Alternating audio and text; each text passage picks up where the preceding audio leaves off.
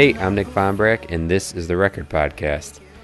Thanks for coming back and listening. If this is your first time, thanks for that too. This is part 2 of my 3-part series. I recorded things terribly, and it is at no fault of the guest. It was completely my own. So we're gonna push on through these next few episodes, but definitely listen to them. There's still good content. It's just not as good audio quality. But today's interview is with my buddy Steve Carey. He is the drummer of the Color Morale, and I've known him fairly long time, since the beginning days of Dr. Manhattan, when he was in a band called the Killer Apathy, which was kind of the beginning stages of the Color Morale. And we've crossed paths many times in between, and it's been really cool to watch the band really grow from its infant stage to what it is today, which is a pretty huge band. And we talk about that. We talk about a bunch of stuff. The career of a full-time drummer, since that's what he is. He's he doesn't have any other job, so he is drumming all the time now. The issue of parents versus touring, which I think is I think it's a common one, being in a band and convincing your parents to let that happen, or to be cool with it, or to give you time to do it, and basically balk the whole idea of going to college, or pursuing a job, a 9-to-5 job. So we get into that. What is all the things that have brought the Color Morale success over the years, being in a band with new members, going from original members and swapping people out, what that transition's like, leaving the Christian metalcore scene. The Color Morale used to be kind of labeled a Christian band, and they left that. So we talk about that whole thing, because that's a pretty big deal to do that, and the flack they got for that. And we get into a lot more stuff too. It's a good interview. Appreciate Steve's time and getting into some cool issues on him and the band. And to rewind, for last week, we had a contest for my guest was Nick Woods, the singer, songwriter, guitarist, screaming brain of Direct Hit. We're giving away a t-shirt, and we had people just post on Facebook or Twitter about it, and the winner of that is Sean James.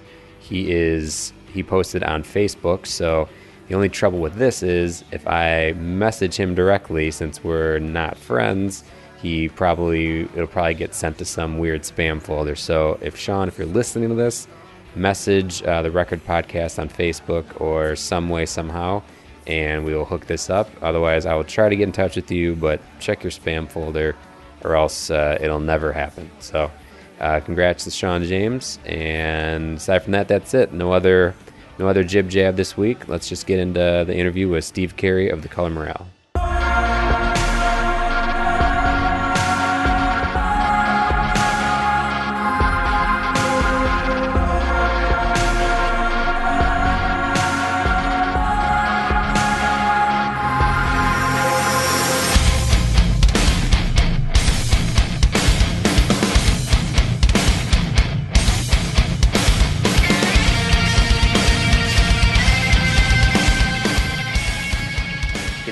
Yeah. Oh, there we go. How's it going, man? Your image is you flipping the bird to me, so I don't really appreciate that as the start of our conversation. Oh, that picture comes from so many years ago. I have no idea. I haven't used Skype in so long. Mm-hmm. Well, my icon's just a dog, so it doesn't really matter. Yeah, it's all useless. That's so funny. Just so you know, where I am sitting right now in my house, sometimes the signal will drop out. So at any point, let me know if I'm starting to kind of, do the kind of thing going on now. This is a pretty amateur podcast, so we'll just push right through that. Okay, no worries. I've had to piece together. I think Ramones and I's actually interviews was one we dropped off a few times, and I had to edit, so it's no problem. Oh, did you have to call him back? Yeah, I've had a few that have done that, so it's no problem. Oh, geez. Okay, gotcha. So what are you doing on this fine day?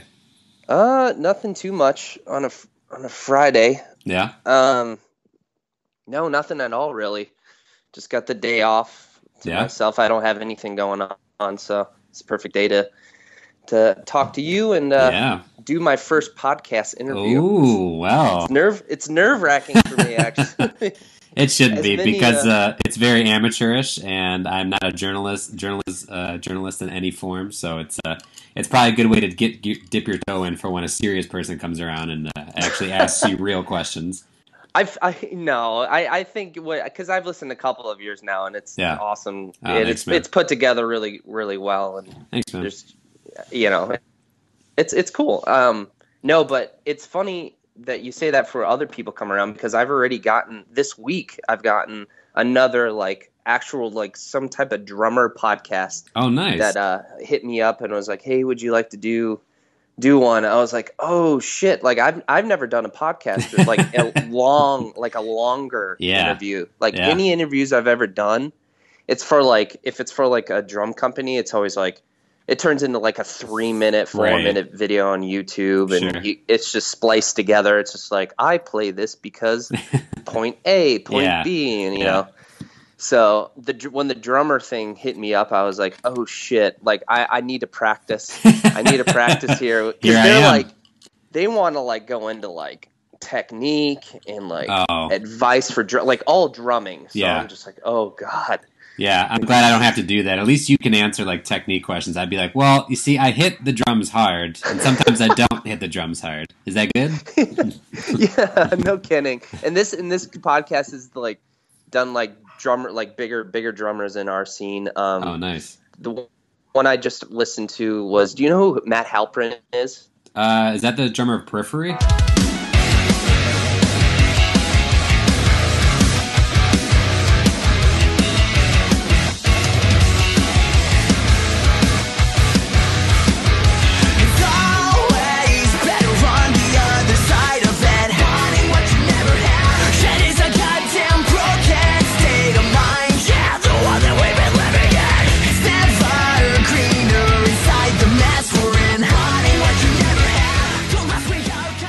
He's the drummer for Free, and also did all the Band Happy stuff. Okay, and he still does all that. So they just talked to him, and they were like, "Yeah, we want you on next." And I'm listening to his podcast, and this dude is this guy travels and talks to drum clinics and stuff like that, shit that I have never done before. I want to do it, but it's just so intimidating, and this guy's so well spoken, and I'm like, "Oh man, I need to brush off the cobwebs." It's been a minute since I've done any type of interview. So that's what this is for here. Let's brush them off. Let's get you all loosened up so you can handle yourself appropriately for the drum podcast. I know, right? Cool. So currently you're at home. You're not on tour. What does being off tour usually consist of for you? Do you pick up a job? Do you just hang out? What do you usually do with your days? It varies. Yeah. I mean, back in the day, which was back in, I don't know, 3 years ago, 4 years ago, when the band just started out, it would be definitely get home, have a couple days off to unwind, unpack, and then go to another job. Yeah. Because back then, if really at any point you're in a band, you're not making the most money in the world, so. Right. Different to find other places of income. So back then I would pretty much go to my part-time job, which I was a good old freaky fast Jimmy John's delivery driver. I know, right? It's awesome. It was a lot of fun. Yeah. And they let me go take as much time as I want off tour. While I was on tour to go on tour. And so I would do that, and then that was pretty much it. And then as the band grew, we kind of were able to generate a little bit more money. Yeah. So I actually finally got to quit Jimmy John's. I think I'm going on 2 years now as a full-time drummer. Wow. In a band. Who would have thought? A literal starving artist. It's so nowadays it's just I get home from tour or anything, if it's studio or anything band related, and I'm immediately trying to figure out what the next venture is for me drum wise. Yeah. Constantly either thinking about, okay, today I'm going to spend a couple hours practicing loudly or on like a muted kit or just like a practice pad, or I'm hitting up a bunch of friends, and I've just started doing this recently, and just jamming with people and staying active that way, and just because that's my job now. It's terrifying to think, but it's just what it is I'm a drummer. Like that is my job. I wake up and I think, okay, my life revolves around this now, and I have to just keep up at it. There's no slacking at any point. You can't just be like, oh, I'm just gonna wake up and sit on my ass and play video games for all day, or just do nothing. It's like you're literally wasting your time. So nowadays I go and I try to contact as many friends as possible. Be like, hey man, do you want to like jam or you want to play? And as of right now, I got like a hip hop thing with a buddy. Nice. I'm playing black metal music with another friend. That's awesome. I know, it's just like the wildest thing. And then I got like another thing with a guy that's about to start up that he's pretty much like if you were to mix like Eddie Van Halen with like Between the Beard and Me, like real technical like metal music. Yeah. So it's just all these different styles. I'm trying to just keep up the chops, become a better drummer, but also just network and have fun. And yeah, it's a good time. I enjoy being home when I'm not on the road and just staying active. It's a great time. Yeah. That's good, man. That's one thing that of being in a band, and any regrets I have was that I didn't put enough time into my craft. Like any off time, I was trying to like do band business stuff or like, try to plan tours and things like that. But I always felt the drumming side kind of fall, and it would, I would feel that because I'd either, screw up more at shows or I'd feel sloppy. And so I think if I had it to go back again, I would focus more on the drumming side and less on the business side. Because I think that definitely took a hit for it. Yeah, and I could totally see that. And it's for our situation, we have a lot of people on our team, in our business team or in our band, whatever you want to call it, that take over that responsibility. Not just like in the band. There are a couple people in the Color Morale that are more business, have that mindset. But we have people that work for us that handle that. So it allows us players to actually have time off and not have to stress. Sure. But that wasn't always like that. Yeah. Like that takes years of being in a band to like get to that point where you have money to pay people to stress for you. Let's go back to a time when none of those things were there, and it was just you guys. The good old days. Oh yeah, absolutely. No, I can, and I got into it a bit with Ramon too, but I mean, I can go all the way back to just Rockford shows of the Killer Apathy and just hang with you guys and seeing you guys grow as a band and, heading towards, changing and becoming a new thing altogether and that whole process. And something I always think of, and we talked about it on that one too, but something I always think of was, I think it was a conversation I either had with you or Garrett, which was like, basically you and your parents kind of haven't like thrown down the gauntlet being like, you got to do this, you got a year to do this thing, and after that you're getting your ass back to school. Like, and it's so funny too, because like I feel like that's a deal a lot of parents cut with their kids who want to pursue something in the arts or like music like that. It's like, look, here's your deal. Like if you have any interest in college or whatever, like you have this much time to do it. Or in my case, it was like my parents being like trying to bribe me with school and being like, we'll pay for everything. We'll like pay you to go to school. Just go to school. And I was like, just not right now. Like I'll do it at some point. And so I think it's something that happens pretty often.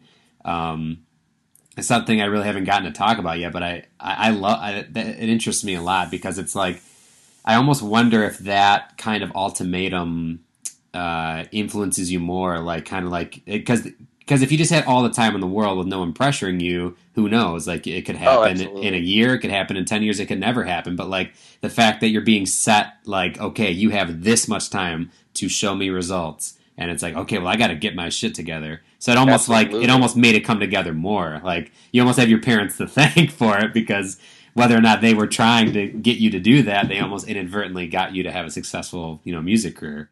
Yeah, they put the fire under my ass for Yeah. sure with that. But it didn't like fall under like the time frame that they in their minds wanted to Yeah. happen, Like Sure. nothing, you can't premeditate, like No. predict that this is like during this time period, this is when all of it's going to happen. And they Right. understood that, and like that's what I was trying to tell them. I was just like, okay, like I understand where you're coming from, and I do want to go to college, Yeah. but at the same time, I want to try to, tinker between back and forth from the band and college, and if it's gonna overlap, it's gonna overlap. Yeah. And all the props in the world to my mom and dad for letting me kind of do that overlap, Yeah. and I got to do that when time was up with high school. I had to go. I went to college Yeah. for a year, but on the weekends they allowed me to come back home, so I could still keep the band going, like still be a part of it. Sure. Every single weekend I was in college, I took a bus back from Chicago because I went to University of Illinois in Chicago, Yeah. and I took the Van Gelder coach bus from Chicago all the way to Rockford. Left on Friday, came back on Monday, and I did that every single weekend that I was at that school. Yeah. And it's funny because it first started out as me leaving Friday and then coming back Sunday night, so I would be ready for Monday. And then it turned into like, okay, I'll skip Friday and I'll leave Thursday. And then instead of Sunday night, I would get back, I don't know, Monday night. Yeah. So eventually it didn't work out the way, and then it kind of showed up in my grades and all that good stuff. And Yeah. but at the same time, the band was showing progress. Yeah. And we were doing all this great stuff with, like, getting the songs out that we were writing onto proper demos, going to the studio, Yeah. hiring paying a legit photographer to give us, just all the band 101 you need to kind of get noticed as a startup band. So we saw results with that, but Yeah. I definitely took a big hit, and I kind of had to lie to my parents. I was just like, no, I'm doing great. No, don't worry. I'm making sure I'm doing all my homework when I'm gone. Like when I'm back here, I'll go play a show. And then, after the show, I'll go home and make sure I finish all my English literature homework or something like that. It's like, no, totally not happening. Totally not happening. So yeah, but they allowed it, and that's awesome. They were still super supportive of the band, even though they knew that, like, hey, I need a backup plan. You need to still go to college and make sure that, like, if the band doesn't work out, that you'll be set with a college degree, because that's obviously very important. Every now and then do your parents still chime in like, what do you say? What do you get? 5 more years and then you're going to school, or what do you think? No. Well, at first they were like, eventually you're going to want to go back to school, right? I'm like, yeah, absolutely.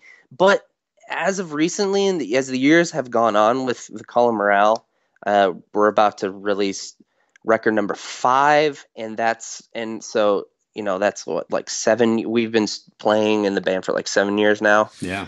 Like, as time has gone by, they've realized that, like, I could, like, my career is now transformed into, like, not I'm just a musician. Yeah. So they're supportive of me, like, just as that. They see me now as a drummer, as a musician, as a performing artist. So they're not even like saying, so you're going to go back to college when all this band stuff is done? No, like, now when I have conversations with my parents, they're like, because they're always looking at the future, like making sure, I'm going to be at my head on straight, and I have a good path of goals and where I want to be. And they're like asking me, it's like, what's going to happen after the Colin Morale? Or where do you see yourself in 10 years, 20 years? And they're always looking out for me to be like, oh, maybe you should, I don't know, move to this Nashville, or like LA, or like Las Vegas, like a good, like those types of cities that promote, creativity and art and music or whatever.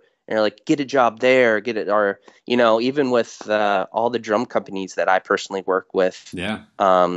even there, they're like, hey, have you asked their A&R guy if they eventually need a job, and they're like, you should go work for them. And I'm like, I kind of want to. My favorite thing to do is play Yeah. drums. Yeah. May not be to sell drums or like talk to other musicians, but that's kind of the mindset that my parents are in nowadays, that they're just very supportive, and they've helped me out so much. I will thank them to the end of time. Well, and you can't really fault them, and I especially can't now these days, having a kid of my own. Like, when I talked to Ramon, we were at the end, we were just like, well, what if our kids came up to us and said we want to join bands? I'd be like, I know, because it's the beginning years. It's the start out years that are just complete hell. Yeah. They're not hell in a bad. It's good. You need that. You need those years to build integrity and to build discipline and just harden your bones. But it is a bitch to go through. Yeah. So as a father, you don't want your kids to go through it, but you know, it's the good and the bad. Yeah. So what? So you just said you guys are coming out with album 5. Yeah, number 5. Yeah, that's crazy to me because, like I said, I can just think back to the Rock Box or just shows in Rockford, and so it's a long time coming from then. At the glory days. Yeah, I even remember when you guys put up a video on YouTube. I think when you guys first signed to Rise, and I was like, holy shit! Like this, and things are cooking now. And then just from there on, just watching you guys grow a big fan base and move along. It's been really cool to watch your guys' history, because anytime I've caught you, your fans are just like doubling and doubling in size. So I don't know if you imagined that to be the case when you guys started the band. I mean, you've come from bands that played shows to 5 people or less, and we both have. So it's to see the crowds that you guys play to now. It's pretty incredible. Yeah, it's just a mind warp. It still blows my mind to this day how we were able to, with the Killer Apathy, we were able to build such a strong foundation of not just Rockford, but like the northern Illinois up to like southern Wisconsin. We built that foundation with many years with Killer Apathy, and when we translated it into the Color Morale, we had such a good strong base that it was a great starting point to grow. And from then on, it really hasn't stopped growing, and it's just awesome to see. It's good because when we started the Color Morale, like I'll go back further. Like the Killer Apathy had good meaning to it. I mean, it always did. We're all decent human beings. Like we're not bad people. We're not perfect, but we're always like, humble, and very talkative to people. Even back then at those early shows back in Rockford to 5 people, it's like we would talk to all those 5 kids and make sure like thank them so much, and just so supportive of all the support. So when it translated into the Color Morale, it's just like, let's just expand on that. Like let's keep being humble, keep being appreciative, and it was a great transition. And those early years were great. I love them so much. You got to, like you said, you got to have the tough years, the shows where there's nobody there to. I think those are the moments that really show you like what you're about. Because I mean, you play shows to nobody enough nights in a row, you're like, what am I doing? Like what is this even all for? And you got no money, and you want to try to take your girlfriend out, but you got no money, and it's like I mean, that even in bands that do well, even at a successful level, it's still not easy. Like you still got to come home and pay bills, and like sometimes I wonder if that can be even harder sometimes, because at least in the beginning, when you're living at your parents' house or whatever, like you don't have a lot of overhead, and you're just dumping all your money into the band. There's not every dollar you have is going towards it, and you're not really worrying about how much money did I make this year. Just like, oh, well, all my money was in the band, so it doesn't matter. And then after that, you have to really break down, like, okay, this money's for my insurance, this is for the mortgage or the rent. Like once it gets to that, I almost wonder sometimes if that's just tougher, because it's like, well, I got to get out there because I have to make X amount of dollars, and it's not just like, it is fun to do, and there is still fun in it, but it is a job, and I have to take this seriously. Like you said, I have to wake up today and play the drums. Like, this is my job now. So Yeah. when you hit that point, like, there's a whole new set of pressures, and people to answer to. You have a team now. You have a label you're signed to. You have there's people who are looking at you, waiting for answers. So it's a whole new set of bullshit you got to deal with. So yeah, it's it growing up. it never really gets easy. It's just like, all right, here's a bunch of different stuff you got to worry about now. Yeah, no, it gets harder. It definitely gets harder as you grow up and you get older. Because with age, you get into the territory of like, if you're in a relationship or got a dog, Sure, yeah. or you got kids, or it's just you gotta make money somehow. And like how I view myself is I'm basically an entrepreneur. Like as much as I am a musician, I am my own brand. I have my own brand. And I need to keep thinking and keep figuring out different creative ways of putting myself out there. Yeah. Like to make myself valuable. Whether or not I'm in the color morale or I'm just Steve Carey, a musician, a creative artist. Like I need to keep showing people that like, hey, I have a lot of worth. I've put in, quite a bit amount of years into doing this that, it's like, and I don't plan on stopping. So every day it's crazy. The entrepreneurial, I can't even say the dang word. I suck at saying that word. Being that entrepreneur is it's tough. And there's not a lot of money in it. Yeah. At first, at least, You never know what's going to happen if someone comes knocking on the door tomorrow, or like for an opportunity with like TCM or just me in general. There's no rest at all. Just constant. But it's fun. It's fun. I have a lot of fun doing it, and I'd rather be doing this than so many other jobs out there. Yeah. Yeah, that's a tough grind to think about too, and I totally get, because I mean I did it. I went from a band and now I work a normal job, and it's when you go from not knowing every day what's up, or every day you got to wake up and you got to make your work. It's not like I go to this place, I do these things, and I go home. Like if you sit on the couch and play video games, then that's blown opportunities or money or potential. Like it's a grind. It's you got to get out there and you got to make your worth known to people. So yes, exactly. There really is no rest. Yeah, no, there isn't. And going back to reminiscing a little bit, for the early days when it comes to this mindset of just doing what it takes to get known and get out there. Yeah. We would like sell we would like, oh my God, we would do so much. We had to like sell our things to like buy equipment, buy studio time, pay for photographers. Like we grinded back then just to get out there. Like I remember, it was the Killer Apathy transitioning into the Calm Morale, and we were going to be like, okay, so here we are. We're this new band. We got to get band 101 demos that sound really good. Yeah. So we were like, we need money. How the heck are we going to? Because you play shows to 5 people at the Rock Box in Rockford, Illinois. You're going to make, I don't know, maybe $100, but that's going to pay for gas money. So that's it. So we're like, we need to sell stuff. So we all made a commitment to pay for studio time. We all had to sell like one massive item that like it had to be at least like $500. So I had to sell my damn electric drum kit, which I still to this day regret ever doing. But I don't regret it because that that led to everything. So we all had to sell stuff, pay for studio time. It's always been a sacrifice since day one. Yeah. Always. And that's like where kids, that's where you'll find out who's in it, like for real.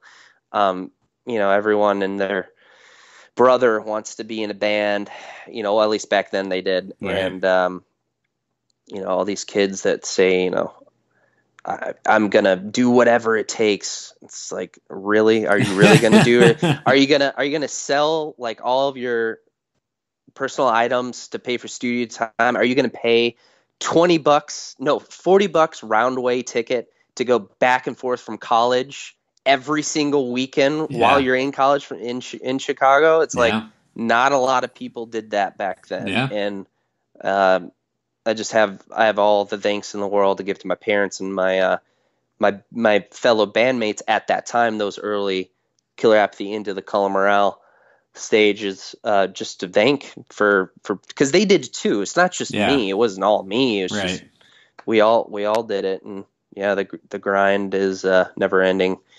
So I remember when we recorded the self-titled album. I didn't even have it as bad as Andrew, but like we would go, since we couldn't afford like normal daytime hours, we'd go and do night recordings, and it was cheaper, so we would go and record all night long and then like drive back, and sometimes Andrew would just drive straight to work the next day, and he was like a painter, so he had to be up all day long, like at a house. And so there was some days we'd go to the studio at like 7 or 8 at night. We wouldn't get back till like 3, and then do it again, go to work all day, go back the next night, driving from the suburbs to the city, and like man, I just can't even that is like, just thinking about doing that grind again, just being like, oh god.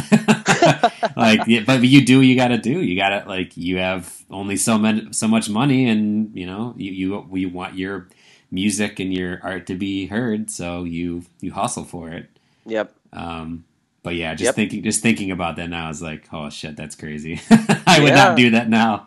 I know, especially when you're a little bit old. Everyone's a little bit older now, thinking back on that. But I mean, it's definitely showed with Dr. Manhattan, because you guys were another premier Midwest based band that got out there, you know, that got to the levels of getting signed by a record label and being on tours and getting to travel, everywhere.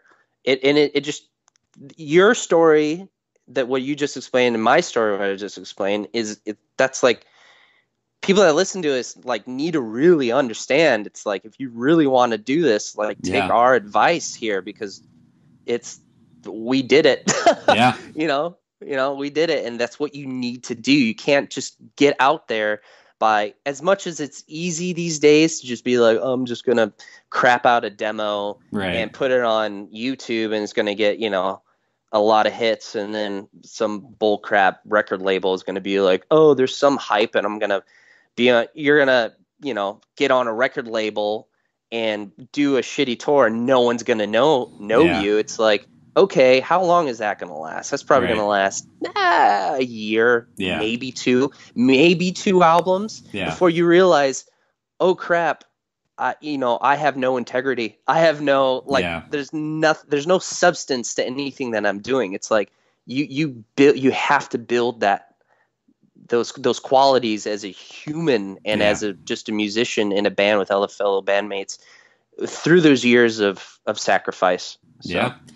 Yeah, you got to really look at anything you do, anything you're passionate about, and you have to say to yourself, okay, am I willing to give up pretty much everything or everything? Like, sell all my shit, like devote any free time to it, and potentially burn relationships and not see friends for years. Like you throw away essentially everything. Like, are you? And if you consider all that and go, I still want to do it, then that's what you're meant to do. And you also have to show it. You can think about it, but can you actually do that stuff? Can you actually put in that time and give up all that stuff? There's not a lot about it that's glamorous, aside from you have a great thing that you recorded that you can listen to and you can play a fun show. But like all the stuff outside of that is like, it's your own business. It's a small business. So like any small business, I mean, they say like, it takes sometimes like 3 to 5, 10 years for anything to even start happening. So it's like, you got to treat it that way.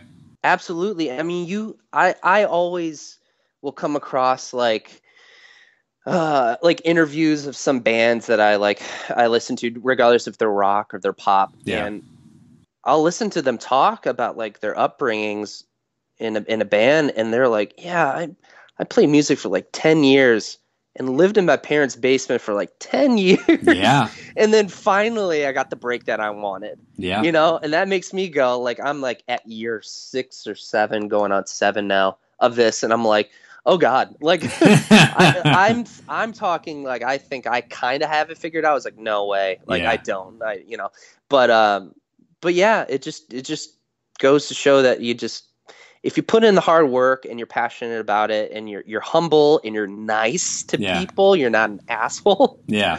You'll eventually, and you kind of work your way with networking, you will eventually find a break. Sure. I really do believe that. If you're a good person and you constantly practice, you constantly are trying to become a better musician, you eventually get the break that, whatever your standard of what a quote unquote break is, as a, whatever you want to call it, Yeah. your own standard, you'll eventually get there, know?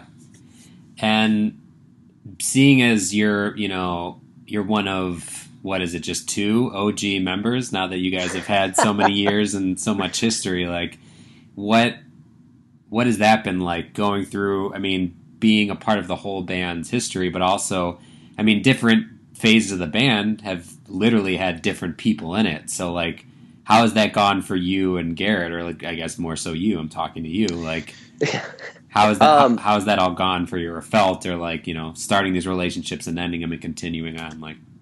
Right. I've been really grateful, and I'm really happy that through the band's career so far up until this point, I haven't really, this, because I'm personally saying from my point of view that I haven't really worked with anyone that's kind of like an asshole. Everyone that's come through the Color Morale have, they've pretty much been a good person. And it is weird. It is a bummer that because I always look at like the Rolling Stones, Sure. or something like that. They've been playing together for like 50 years, like the same people, regardless of the people that have like passed, natural causes or whatever, just that happens. But I wish, part of me wishes like it could be the same group, because if you stick with the same people, you'll develop and progress, right, together, and that benefits. But then at the same time, you can make it work with all the different band members, and we've made it work. It somehow. Yeah. We're an example of Garrett and I are the only original ones, but we've made it work. And everyone that's come in has been awesome. Does it I guess on a personal level, is there any part of it that feels a little less, like you said, you, nothing against the guys who are in the band now, but a little part of you wishes, it was like the original lineup. Does it feel a little less like it doesn't feel as good because of that, or does it to you? It's like, it's still the same like message and same idea, so that still feels as fulfilling. Yeah, it's completely 100% still the same. Like I'm not wishing any, like everyone that has exited the band has been for a good reason. Yeah, a good reason, and every single person that has been in the band and is currently in the band all have the exact same mindset as the original purpose of why we started the Color Morale. Yeah. So it's really such a, every time we, well, not anymore, because we're sticking with we have been sticking with the members that we have. Everyone's 100%, 110%. Yeah. But yeah, everyone's had the mindset of just humble, passionate, and just want to just a positive influence on people, regardless if that has to do with music or just everyday living. Sure. Helping people with problems through music. Everyone has been really passionate about it. So it's never like a setback. Anytime we would get new members, it was never a setback. Yeah. It was always just, okay, this is someone new. It's kind of someone fresh. It's something to look forward to and be like, okay, let's start a relationship and let's grow from here, and as musicians and as people, because as much as it's about playing music with them and getting along in that aspect, you also have to like live with them. Yeah. Pretty much. So yeah, no beef there. No one's been like, screw that dude, can't believe he was in the band kind of thing, Do you, seeing as your band, like you said, it's a lot about the band that I think attracts people to it and keeps people listening, is like there's a big positive influence. It's about it's a big deeper meaning and storyline kind of running alongside it. And do you, having been in other bands and toured with other bands that aren't that way, Yeah. do you think that that's a big part of, what makes the Color Morale successful? Do you think that it offers something else that other band, like what do you see that serving, and like how do you see that in the whole history of the band? Like when that all started, do you see like it changed kind of a thing? Yes. Oh yeah. It started out where, well, the band started out as like very religious, very outspoken Yeah. religiously for like a Christian background. Mm-hmm. And that's just because that's where Garrett was at that point in his life. Yeah. So we would in the beginning we would like get stuck with like those types of like religious bands, or like we would play tours where it's like all like Christian based bands, like there's a tour called Scream the Prayer. Yeah. That was really popular. We would always play Cornerstone, Sure. music festival, or like, festivals around like that around the US. So that's like what we were just grouped with that. And then over the years, to finish that, so we were grouped in that aspect of just those views. So nothing ever contradicted, or like nothing ever like challenged us view wise. It was always like happy go lucky. Sure. Everyone was just always in kind of like a happy mindset, and no one was really challenged, Yeah. I guess. And as the band went on, uh, you know, this would be something to talk to Garrett about, Sure. but his views on that subject changed, and just from life experiences that he could obviously explain, and he has explained before if you look on YouTube or look for interviews. Yeah. We kind of like transformed into something more of like not like screw everything, but it's more like that's because that's a negative. It was more of like an optimistic, question everything but be optimistic, if that Yeah. makes sense. Sure. It's like we're not out, no one's out to like be negative, but Yeah. at the same time you got to find happiness within yourself, first. That's kind of how he thought about it. That's how like our mindsets changed from being in that kind of like religious happy-go-lucky realm that we were in for the first two records. And so then when we transformed into that mindset during the No Hope era, the third record, that's when we started touring with bands that were on the negative side. Yeah. We would get stuck on like tours with like some crazy just profanity and just negative, just hurt people. Yeah. Screw people, hurt people. Yeah. And it was just like, oh Jesus Christ. But it's what it is. And it's funny because most of those bands, like the dudes in those bands are like really nice. Yeah. Most of the time. And they're not confrontational, and Yeah. they're not out to like be mean. It's just they have a certain view on topics, and they see it in a different light than we do. Yeah.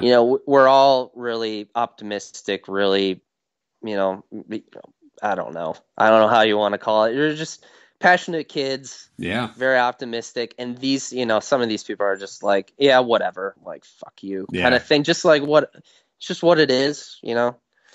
So it's, in the end of the day, we're just like, okay, well, we can all coexist. Yeah. And that's how we would stand out. Like people would be going to like metal shows, and you'd have all this like hate mosh and hating going on. And Yeah. we would get up there and we're just as heavy as these bands, Yeah. but we're like trying to promote kids to be passionate about themselves, and like, hey, if you're down, or if you're down and out, you're feeling like it, it's like, yo, we're there, right there with you. We have been there, and we're going to work together, and Yeah. through music and through just simple human interaction, and we're gonna find the light in a bad situation, in a dark place. What's So yeah, what's funny to me is that almost kind of circles back to that same part that you started in, because and granted, I've never, I haven't really been involved in the Christian music scene all that much. I've played a festival once with a buddy as the drummer for one of those, and I kind of walked around and hung out and was in the environment. But like, it seems like a lot of like people reaching out, and like we've had hard times and we want to save each other through music. So it almost seems like Garrett and you guys pushing that stigma away almost kind of brought you back to it, without, like, you don't have the title of that kind of band, but the message seems very much still aligned with that kind of sentiment. Absolutely. Love. It all comes down to love, really. And just being kind to your fellow neighbor. It's like really simple things that, that values, or morals. But so do you think that having that title or being in that genre is kind of comes with a silver lining, or comes, like, if someone were to say, because like I said, like, I still think you guys are about those ideas and messages, but just without the title. So it almost frees you from, like, having to live up to something or be about something. Like, and that's where the whole question everything kind of comes in. Yeah. Of just, just find it on your own way. Find internal happiness on your own. Sure.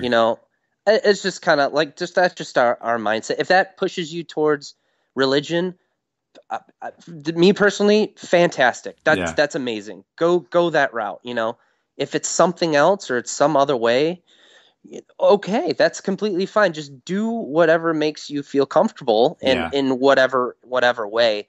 And that's we just, in this, once again, this is like a Garrett topic, but he kind of just went through life experiences where that's where he was at, where he needed to find it in his own way. Well, during that change, did you guys see or feel any backlash from, like, that fan base or that genre? Like, oh yes, yeah, oh yeah, we did. And it all stems from that the record No Hope that we did, the third one. Oh yeah. There, all of a sudden, Garrett sang some curse words. Yeah. And all hell broke loose. But I don't blame it. Like, I don't blame it, because we were trying to step out of that. Yeah. John, I don't know if you want to call it genre, but like just that title, and we were just moving into an honest. We're being the most honest we could possibly be with our music playing, as well as Garrett's, messages that he was relaying through the lyrics of the record.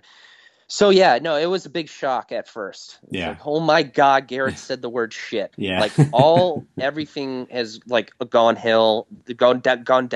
Yeah. And they now worship Satan. Yeah. So it's just like, no, like, just read the lyrics and listen to music to go along with the lyrics, and like realize it's just like Garrett went through a horrible experience, horrible experiences during that time. And that's how he felt. He felt like shit. So he wrote it down. Yeah. And it was the most honest thing he could possibly do. And it worked. Like, people like read it, listened to it, and were like, oh my God, this is exactly what I'm going through. Like, this is the most honest thing that I can relate to. And that's why that record did so much more than the first two combined. Yeah. It's because for the first time in the band's history, we were completely honest, and we didn't do anything that was bullshit. Nothing that was fabricated, nothing that was like schemed up by some other person or company. It was just like, it was just like literally us looking at each other. It's just, we need to get this out there. I need to get this off my chest in the most honest form, with nothing, no title, no nothing. It's just, and it was awesome. It was a great experience to go through as a human, right? Just not even as a band. Just for me personally, I was just like, I don't even give a crap if people don't like this. Yeah, because that's honest. That's what you guys were about and are about. So. you kind of get to shed that whole the whole genre title or whatever, that world, and you get to speak honestly without feeling, I mean, you felt backlash, but without feeling like the pressure to adhere to any kind of, guidelines or anything. Yeah, exactly. And I love that topic too. Like I don't know enough about like specific religious facts and like about the Bible, but I love the idea of the struggle with like God and do I believe in it and do I not? And so I don't know if I talked to Ramon about it, but I talked a little bit on one of the interviews about that album from As Cities Burn, Come Now Sleep. Who do you think God is, and what do you think God is? God is everything. From the ground you're standing on to way out beyond the clouds. He is here 24/7. Can't stop it. I think God is. Change I think God's everywhere. All you can do is live with it. Honestly. I think God's in that neon sign. I think God's up there on the other side. I think God's right there on the power line. Is like that whole album, and I'm not very even religious myself, but I am very interested in the topic. So that album, like struggling with all that, like I just love that idea because it's something that I think everyone on some level can relate to, and yeah.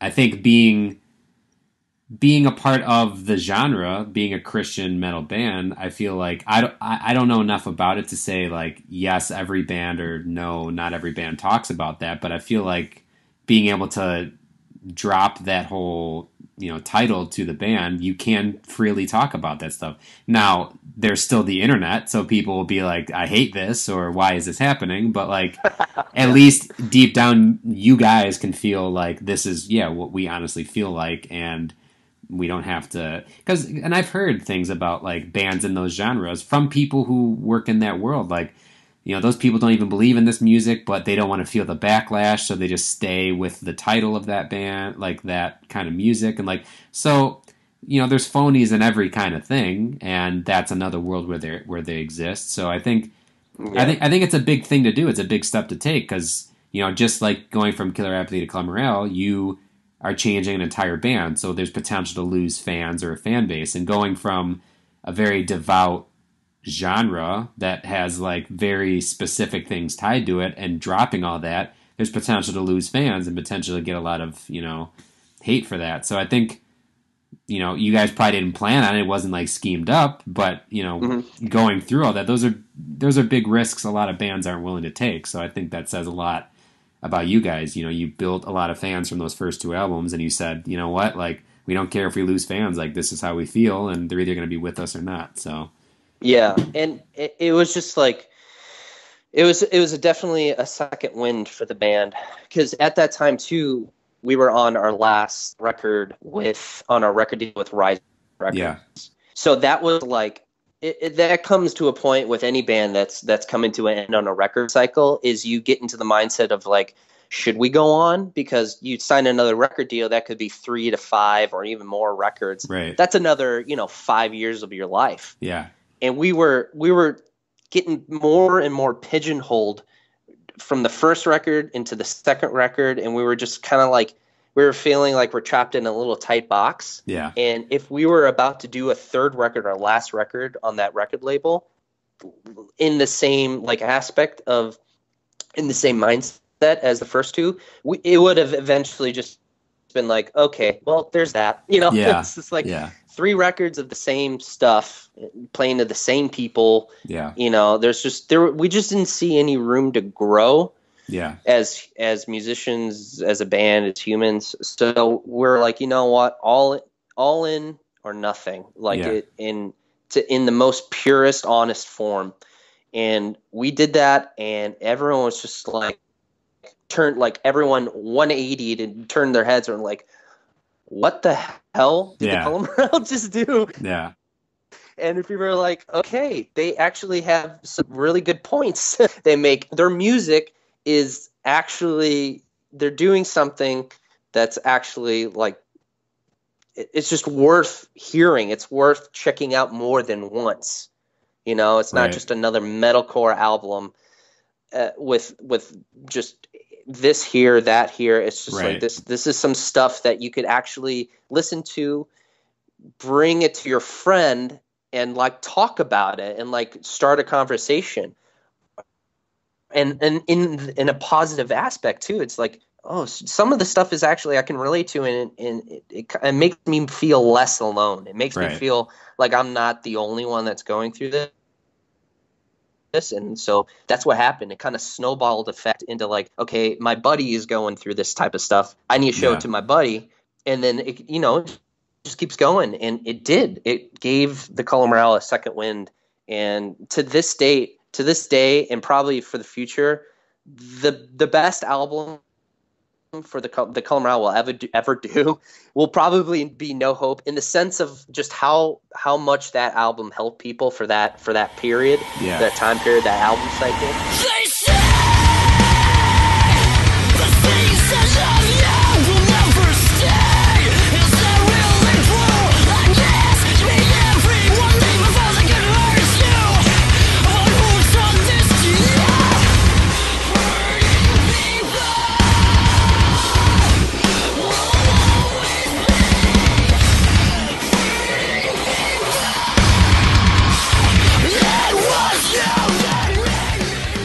Not to say like we won't do bigger things, who knows? We'll have our next record, the one after that will sell 3 times. Just whatever. That's cool and everything, but for that time period in 2013, I think that's when the album came out. Through that whole album cycle, those kids that came out to those shows, that was such a good, genuine time that I will cherish for the rest of my life. It's the best thing in the world just to think back on. So when you guys were going through that, like you said, the contract with Rise is ending, you're thinking you want to do something different. How did that process go? Did you record an album, bring it to Rise? Or did you already decide in your minds, like, nope, like we want to start fresh, do something new? Like, 100% start fresh. Yeah, because like I've said, it was a breath of fresh air. We got a second wind, and nothing against Rise Records. They were the record company that picked us up. Yeah. They were the ones that were like, oh, we're going to pick you up and we're going to place you into the music scene, and good luck. It was awesome. They gave us the opportunity to do everything. They were there from the beginning, and they were there to help us, get the opportunities to get on tours, to get a record into album, record stores and all that stuff. But when it came to that point, it was just like, okay, let's just all together just kind of like start over, with new band members were coming in at that point. We had the new sound. And it just felt like the logical thing to do. Yeah.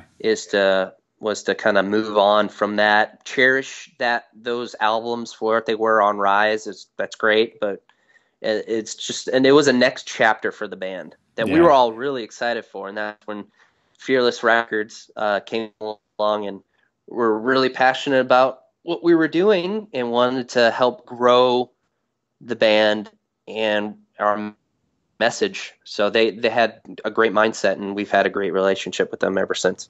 Nice.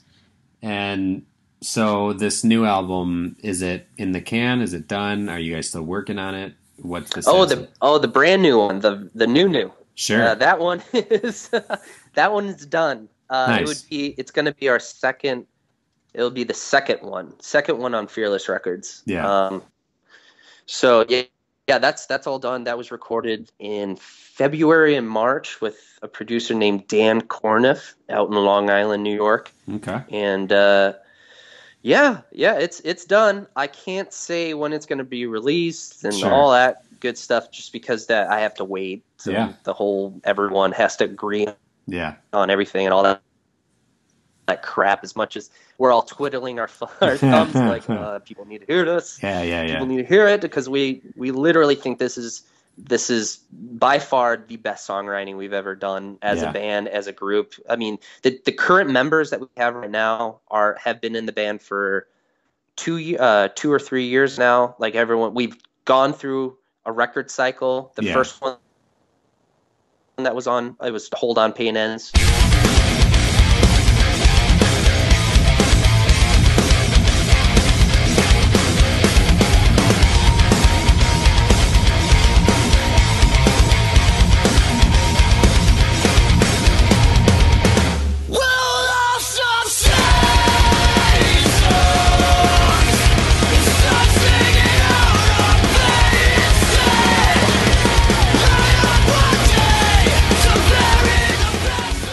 one's on Fearless. So we've had years of growing together, living, and then also writing. So, and that was the problem with previous records. When you have band member changes, that's the setback, is that like you don't get to write as a group. You'll have like one guy that like writes all the guitar riffs, and then I'll throw in some drums, throw in some guitars, and then the other guys that are new, they're just trying to be a unit. They're just trying to fit in, so they don't have that much contribution. But this time, this record, we actually all got to sit down for months and write songs, and very looking forward. It's gonna be awesome. Can't wait.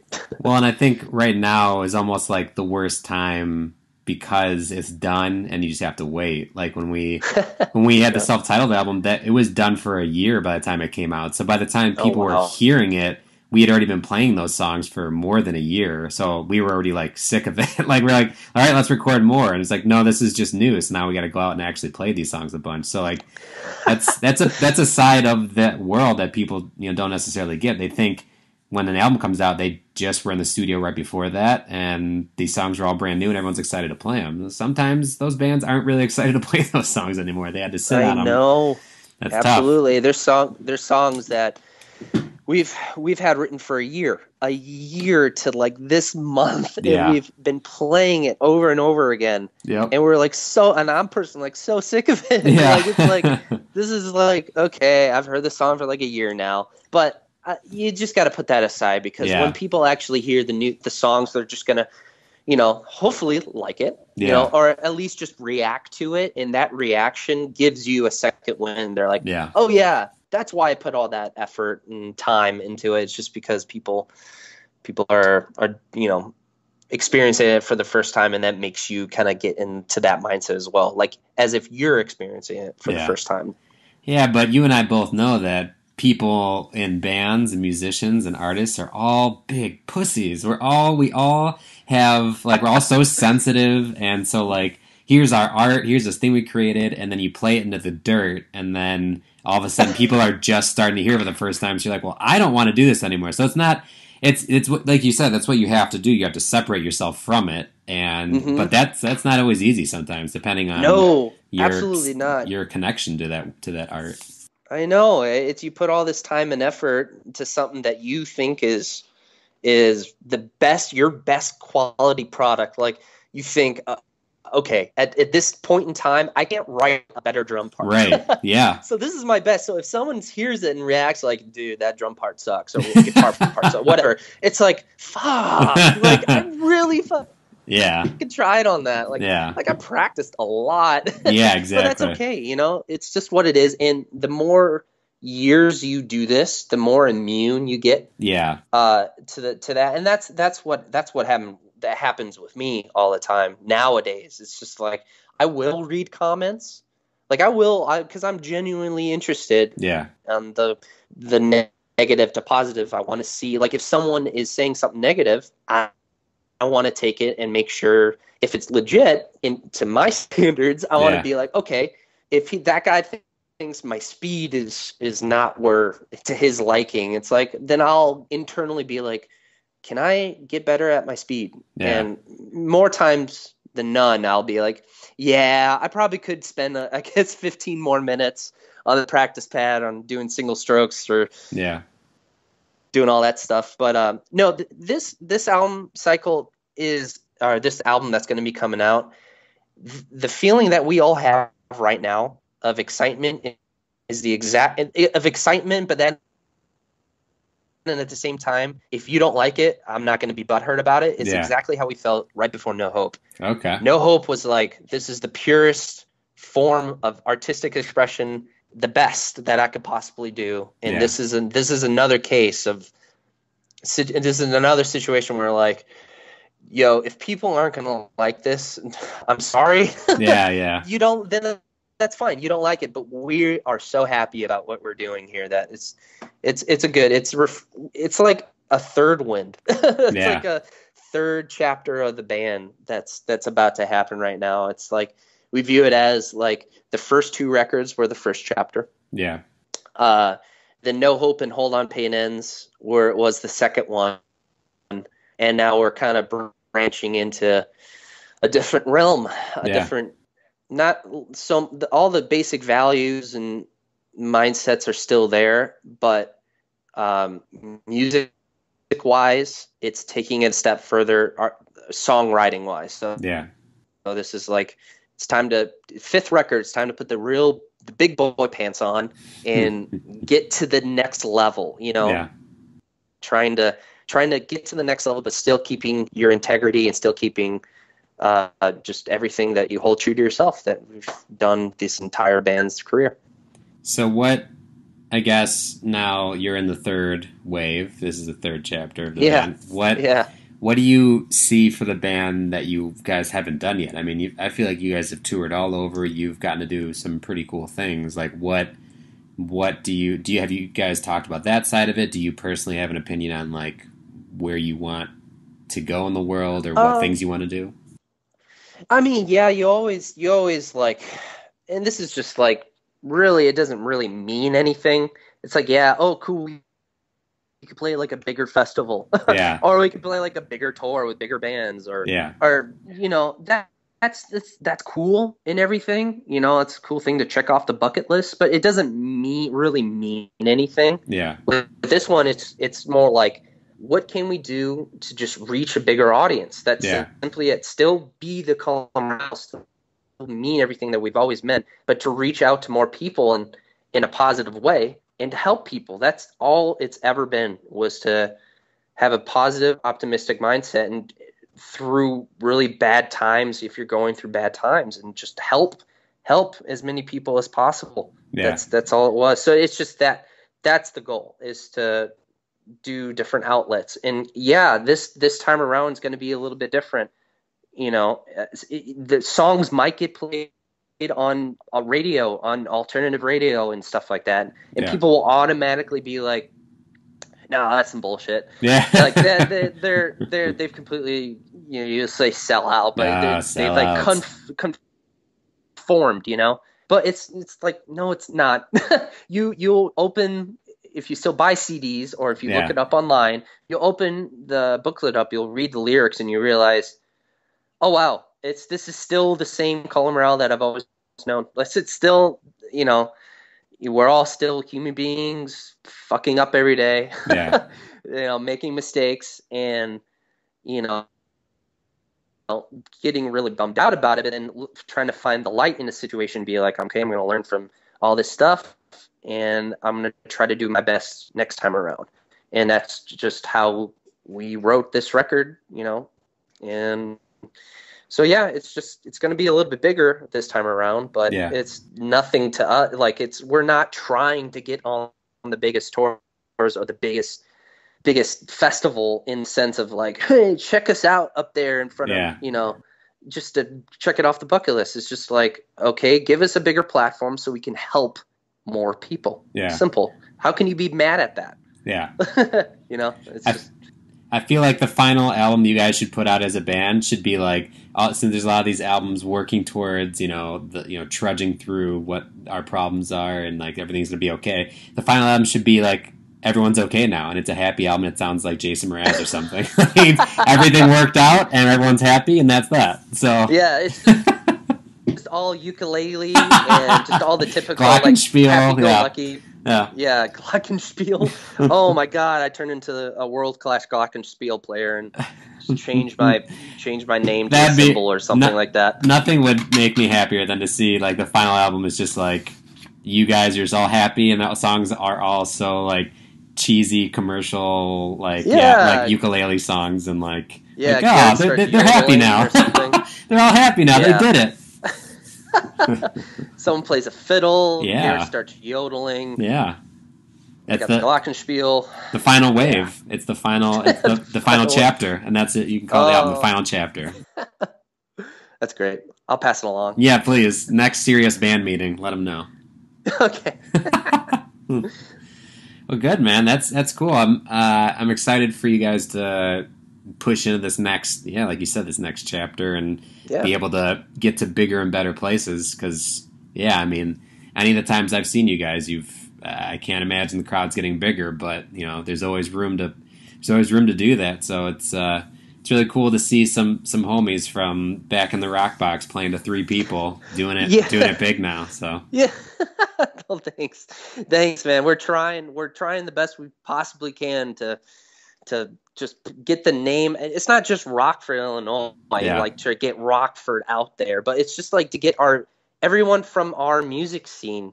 It's just like that's kind of how we view it. Is like anytime we talk to kids about our past, or just how we started up, we reference Dr. Manhattan, the Felix Copa. Like we tell people, it's just like, yo, we came from an amazing music scene where everyone was genuine.